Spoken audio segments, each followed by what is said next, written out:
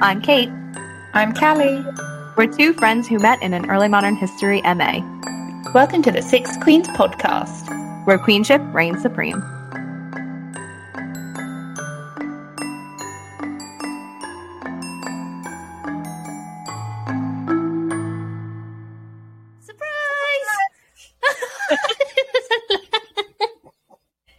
Anyway, we thought we would drop a quick surprise episode just to say hi, and we are recording our Series 3, but we thought it was only apt that we take a quick break from it to pay tribute to Dame Hilary Mantel, who passed last week, and we were both kind of sad about it, so wanted to do something to mark her passing. Really sad, like in a way I didn't expect to be sad, but especially for someone that we've never met. And it's been a weird time for you all too, like with so many like big deaths. So it's, this one is it just hit differently. Yeah, it's been a bit weird, I think, because I think, like you said, like specifically, like there was I don't know if anybody else has been watching the news or exposed to the internet, quite a high profile passing in the UK. And then really? I think hers is just, but then I feel like Hilary Mantel's death has kind of gone unnoticed and kind of slipped by quite quietly, which, in terms of if you ask 100 people on the street or even 5 people on the street, Queen of England, Hilary Mantel, I think more people are going to know who the Queen of England is. So it kind of makes sense in that respect. But I think, within the circles that we run in, I think it's been quite sad. Yeah. So for anyone who is under a rock, Hilary Mantel was the author of the Thomas Cromwell trilogy. So Wolf Hall, Bring Up the Bodies, and The Mirror and the Light. And they focus on the life and the career of Thomas Cromwell in the court of Henry VIII. So for those of you who listen for women's history, Thomas Cromwell meets the first 4 of our queens who feature in the novels. So it's an interesting look at them, but it's also just an interesting look at the Tudor court. I remember when it first came out, and I thought, I've never read a novel about the Tudors quite like this, like quite this good.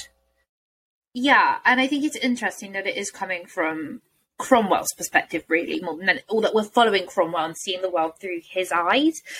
You don't really get that all too often. We get a lot of historical fiction, and let's speak what we are talking about here with Wolf Hall, Bring Up the Bodies, and Mirror and the Light. It is all historical fiction. Yeah, quite possibly, I'd go as far as to say the best historical fiction I've ever read and interacted with. But it is fiction. But what I think she does so brilliantly, because let's be honest, these books aren't small. Like the 3 of them are quite chunky, even in the paperback version.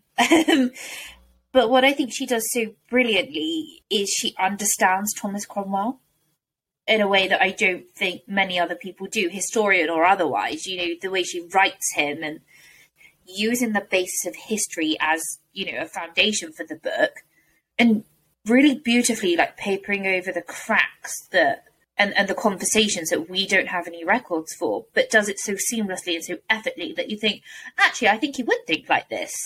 And I think he would interact with maybe Anne Boleyn this way or Catherine of Aragon this way. To the point that when you finish even, the first couple of chapters, you start to feel like you know him, and you start to feel like you understand Tudor England in a way that you never really would, what she did and how she wrote it. Yeah, I keep thinking about how lucky we were to have her take an interest in the 16th century because, like you were saying, this is certainly the best historical fiction of any period, but usually with the 16th century, and then especially where it concerns the Tudors, I feel like we only get, like, Philippa Gregory bodice rippers on one hand, or we get, like, Henry VIII gnawing on turkey legs on the other hand. We don't get anything that's actually that takes itself seriously, that's really immersive, and it's just well written. So I think, not only is she a brilliant author and would do justice to anything she touched, but we were lucky that she took an interest in our period, so of course she did it justice. And like you were saying, it's so impeccably researched that in some cases when I'm reading the books, I know exactly what sources she used. Like if she's referencing like a letter that, Eustace Shepey wrote to Emperor Charles, And it's he's saying, oh, and then I talked to Cromwell about this and X, Y, and Z, and he said X, Y, and Z. She turned that into prose. So you're like, oh, wow, I know exactly what she was reading. I know exactly where this comes from. Like you were saying, with especially historical fiction or fiction around the 16th century, is that the people that you're dealing with tend to become caricatures of themselves. Especially someone like larger than life than Henry. Like, it's so easy to make him into a caricature. Yeah. It's a really weird thing, because I think what she does really brilliantly is she listens to what the sources are telling her and allows them to come off the page that way. Does that make sense? Oh, no, it does. Like you said, you get the idea that if anyone was going to kind of fill in the cracks, it should be her, because she understands the people and their motivations so well. I mean, obviously it is fictionalized because we can't know for sure, but for a lot of the characters, if I had to bet like what their personalities were and what their motivations were and their characteristics, I would 100% go down the same route as she did with some of them. It's just impeccable. She writes them so beautifully simply. And I know there's a lot of debate, especially around people like Thomas Cromwell and Anne Boleyn, about their characters and about what sort of people they are. And I really don't think that she plays into that debate. She kind of sets herself apart. Like you said, they're not 2D figures. They're here fleshed out, and here's what they would have done. It's just, we're gushing. I know, and I could do it for hours. And it's so rare for historical fiction to bridge that gap between being something accessible that even if you don't know anything about the period, you can just read and appreciate on its own. Yeah. And the historians love it. We're not saying that she stuck to the fact 100% of the time, but she approached the source material in a way that made it believable for us, so we weren't sitting there nitpicking her constantly. Even with changes, we would be like, yeah, that makes sense that would be like that, or that you would move that around or whatever. It's not the kind of, change that rips you out of the period. If anything, it immerses you in the period, because she did her research so well that even if Cromwell is doing something that is completely made up, at least he is in a world that she researched so impeccably that we recognize it.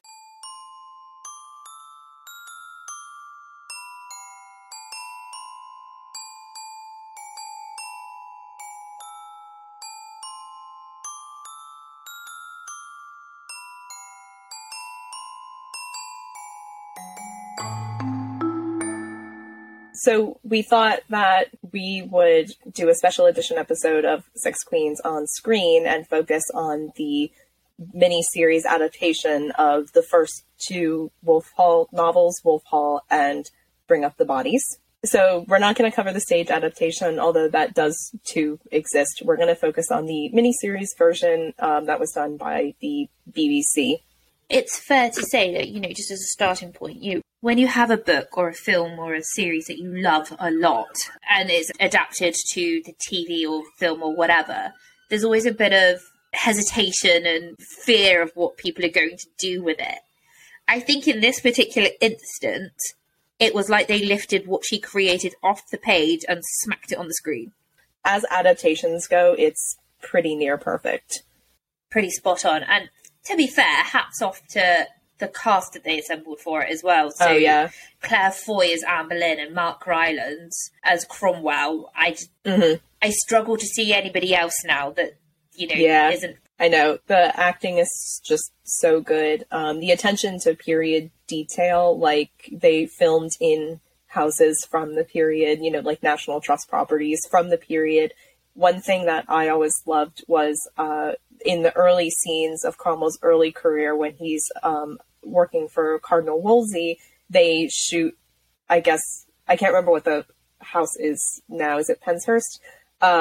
Yes. Yeah. It stands in for what will become Whitehall Palace, York Place.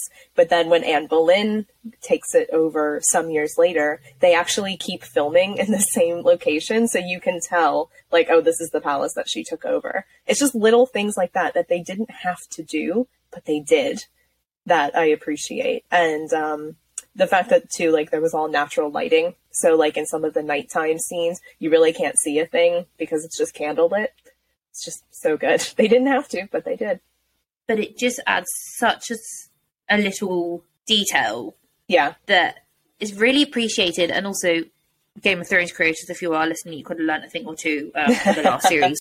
The only kind of complaint that I have in terms of the production is that I do think some of the costumes are, like, not spectacular. Like, you can tell that they spent a lot of money on certain costumes, so then by contrast, other costumes just don't stand out. Like, in particular, the women's costumes. And oh my god, I'm a stickler for all the headwear, like all the hoods and everything, and those French hoods are abominable. I hate them, and I just, like, the one where that Mary Boleyn's wearing, where, like, all her hair's coming out of it, I'm just like, honey, rip that thing off your head. It's just not doing anything.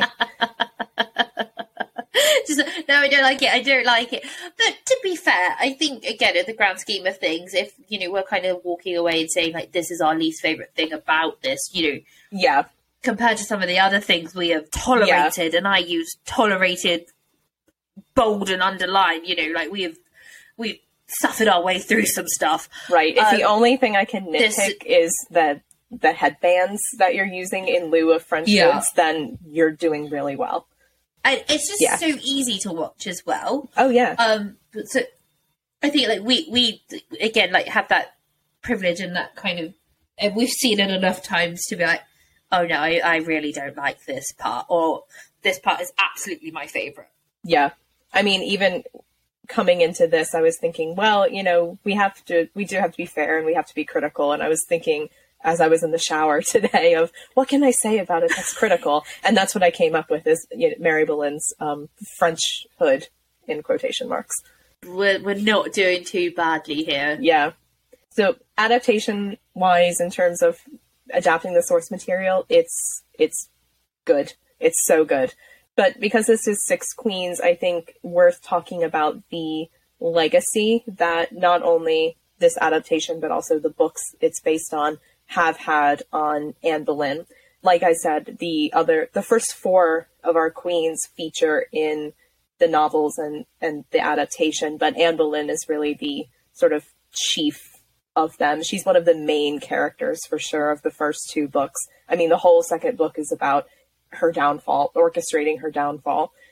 And I think it's so well written, and it's become such a cultural icon that it's caused us all to kind of reassess Anne. I mean, she had been portrayed in The Tudors, obviously, as a really, like, capable, savvy woman.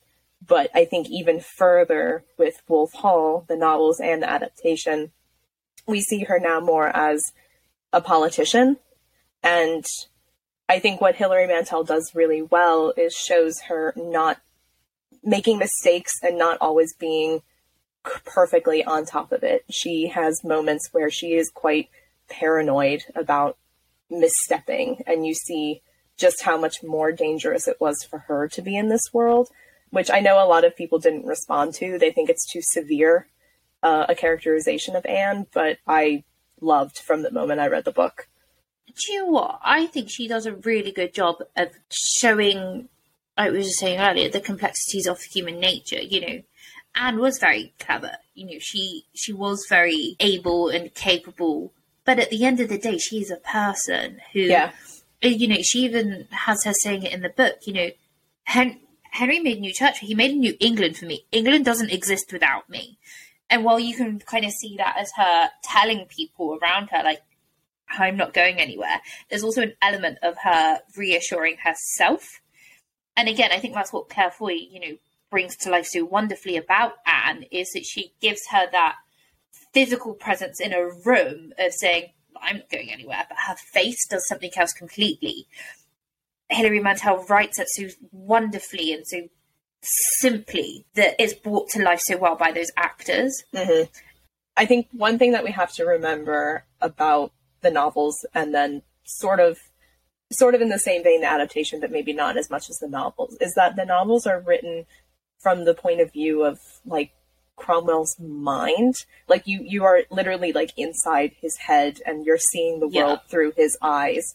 And so, of course, the Anne Boleyn that Cromwell sees isn't necessarily the softer side of her. He's not being seduced by her. He's not seeing any of that. He is seeing her as either a political ally or a political rival.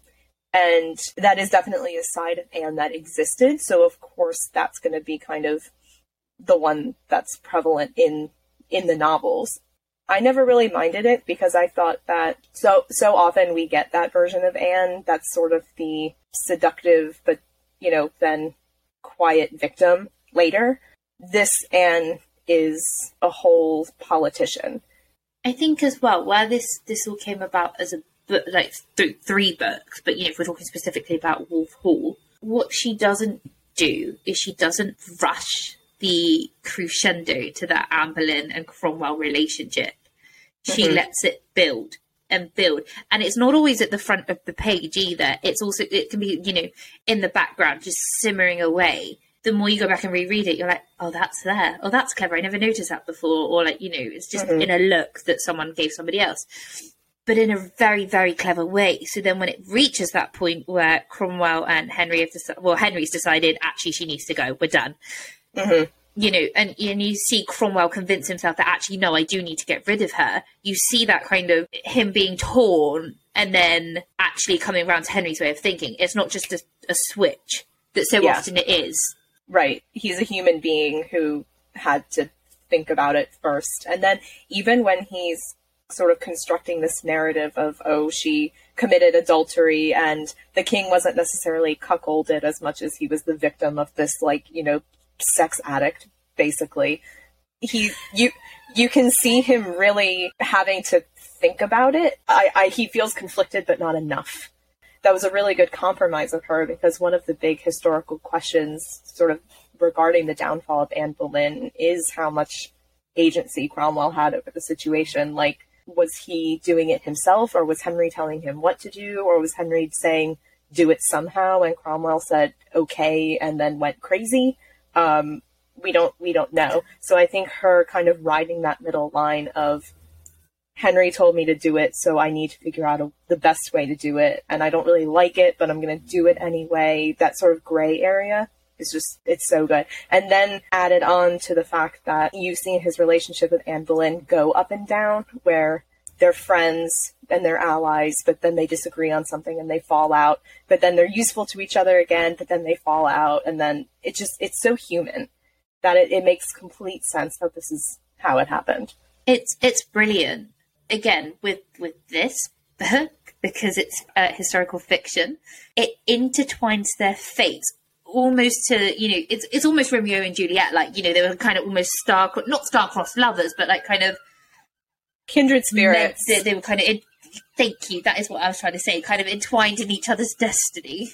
I mean, one of the best lines in the books and then carried over to the adaptation is when Anne is threatening Cromwell. She knows that he's kind of starting to move against her, and she reminds him that those who are made can be unmade. And he says, yeah, I agree.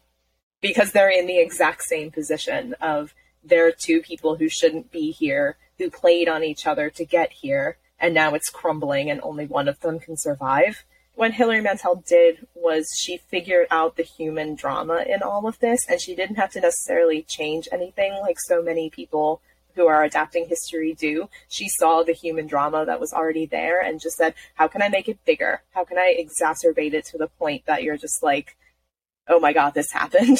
Give me more. Because it is so poetic. Anne Boleyn's downfall is one of those chapters of history that you sit back and you're like, that happened? That is ridiculous. So good. I mean, the Wolf Hall books adaptation, and then Claire Foy's portrayal of Anne Boleyn, they're not universally beloved. I know a lot of people who, really identify with or love or whatever Anne Boleyn, who really don't like this portrayal of her and kind of really don't like Hilary Mantel for almost pardoning Cromwell over what he did to Anne Boleyn. Because they see it as a crime if he basically murdered her, which to our modern sensibilities is not untrue, but Cromwell probably wasn't a black and white evil villain like he's so often been portrayed. You have to find that gray area, just as you have to find the gray area in Anne Boleyn. this idea that she did do bad things and she did scheme to the point where she schemed herself into a corner and couldn't get out. So I think what Hillary does is she definitely picks up on that. And because it's from the political point of view, the political side of things, I just think that is a lot harsher than a lot of other historical dramas have it. So maybe it was just like more shocking to people. I don't know. Because she does the same. I find this account a lot more believable though of both of them. Yeah. She does the same thing a bit with other people in the story, like Thomas More. Like you really can tell that she was irritated by the sort of saintly portrayal of Thomas More and wanted to blow up the record a little bit. So I think maybe in the same vein, she was kind of tired of this like very plush depiction of Anne Boleyn. I read this whole article a few years ago about how it's not even a feminist portrayal of Anne Boleyn, because obviously, like, what the media labels as feminist portrayals tend to be, like, very girl boss, no nonsense, can do no wrong portrayals of women, but this Anne is extremely flawed, and yet you still feel a connection to her and feel sorry for her. So I like that rounder version of her. It's messy, and people are messy. Yeah, because whether the version of Anne that you were thinking before was like evil seductress villain, irritating shrew, or it was like super martyr. Obviously the truth is somewhere in the middle, and I feel like since Wolf Hall, all of the adaptations have been following more along those lines. You see Anne as the politician, you see her as a mother, you see her as somebody who knows the game but makes mistakes, who's very ambitious. Yeah. But I mean, let's talk about some of the other women too, because Hilary Mantel also touches Catherine of Aragon. There's a bit of Catherine of Aragon in Wolf Hall, where Cromwell is sort of interceding with her on Henry's behalf. Jane Seymour features very heavily in Bring Up the Bodies, obviously, because she's kind of angling herself to be queen. And then The Mirror and the Light is all about the fallout of Cromwell's arranged marriage of Anne of Cleves to Henry. I feel like she kind of had the Herculean task of making these women all recognizable in the way that we've come to think of them in fiction, but fitting them very organically into her story. Catherine is this just like very quiet, formidable person who sometimes comes into the story and you're like, even reading the book, you're like, oh man, we don't mess with her. But then Jane too, was she very naturally a quiet, demure woman, or was she just playing that role to get Henry? Was she interested in being queen, or was she just kind of there? And again, I think that's picked up quite well in the Wolf Hall series, because we see Jane start to appear in that.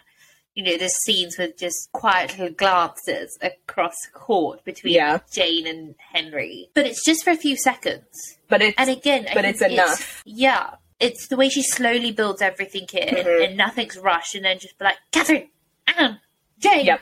One thing I did like that they did in the book that was a little different was they showed Cromwell very early on knowing that something was there in Jane. Like, he noticed her very early on. The way that it's portrayed in the show by Mark Rylance is that the attraction to kind of the innocence of Jane, like, she's in this court where everyone's at each other's throats constantly, but she's like, oh, I'm trying to spy, so please don't speak in French because I can't speak French. You know, she's just so like, she's just so doofy about some stuff that I think he finds it refreshing. But then the longer he knows her, the more he sees in her of like, oh, she's actually really smart and really capable. And I really like that perception of Jane, is that she knows when to play her cards because she's been quietly watching everything her whole life. It just makes so much sense. What is it Anne calls her? It's the mousy one that always cries. Yeah, the milk face, yeah. I just never know. I feel like there's always such a question mark over Jane. And again, I think it speaks to the gaps that we have about these people. Yeah. There's a lot of guessing, but it's intelligent guessing about what she would have been like and, you know, bringing her to life, but not in a way that you're just like, Christ, like somebody's missed the mark again. Where she takes it is just, you can still, especially with the women, you can still recognize them as people. They're not the romanticized figures that we've so often come to know. It's decidedly unsexy, but in the best way possible. It's gritty and it's immersive, but it's not sexy, and that's fine. It doesn't need to be. It has so much else going for it.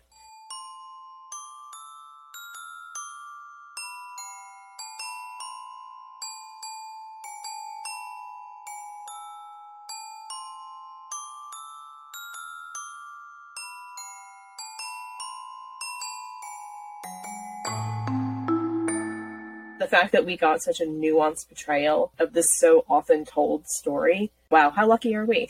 Very. And I think, in a weird way, what Hilary Mantel does with her books, and brings historical figures to life, especially the 4 queens that are featured in it, it's weirdly kind of what we try and do. Yeah. She tells a story that we think we know, and she doesn't do it in the normal way. She does it through a different lens, through Cromwell, and she does it through letting them speak for themselves. Just letting them be people and trying to work with what we've been given and what we know about them.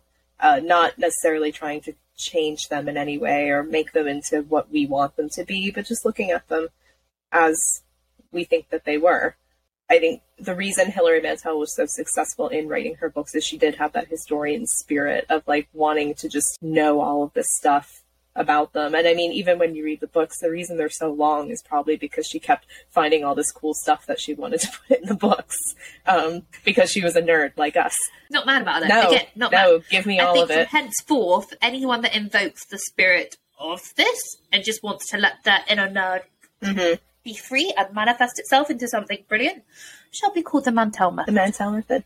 Yeah. So yeah, we just wanted to kind of have this moment to get our thoughts out, and I think really kind of just process the loss of her. I mean, obviously we didn't know her personally. It's not our personal loss that we're trying to process, but just her impact on the Tudor community and the historic community and the historic fiction community is just so unparalleled, especially in the 21st century. The fact, I think, that there's stories that she probably still had in her that we're never going to get to read or see or experience is really quite sad, because, I think for someone who had such a gift for writing about the 16th century or just history as a whole is something we're not going to get for a very long time. No. And how much of an impact she had too by seeing all of the tributes from historians floating around social media. Like Lucy Worsley wrote this really lovely account of the first time they saw her, she was attending a lecture and furiously writing down notes because she was just so invested in this time period that I don't know. I just feel as historians, we're so used to being told that we need to kind of chill out and just, accept that this is a drama and, it can't be a documentary. So just, don't get too invested. But Hilary was nope, I'm going to do right by you guys. And I'm going to make sure that this is as immersive for you as possible. And I'm going to do justice to the period that you love so well. I respect that so much.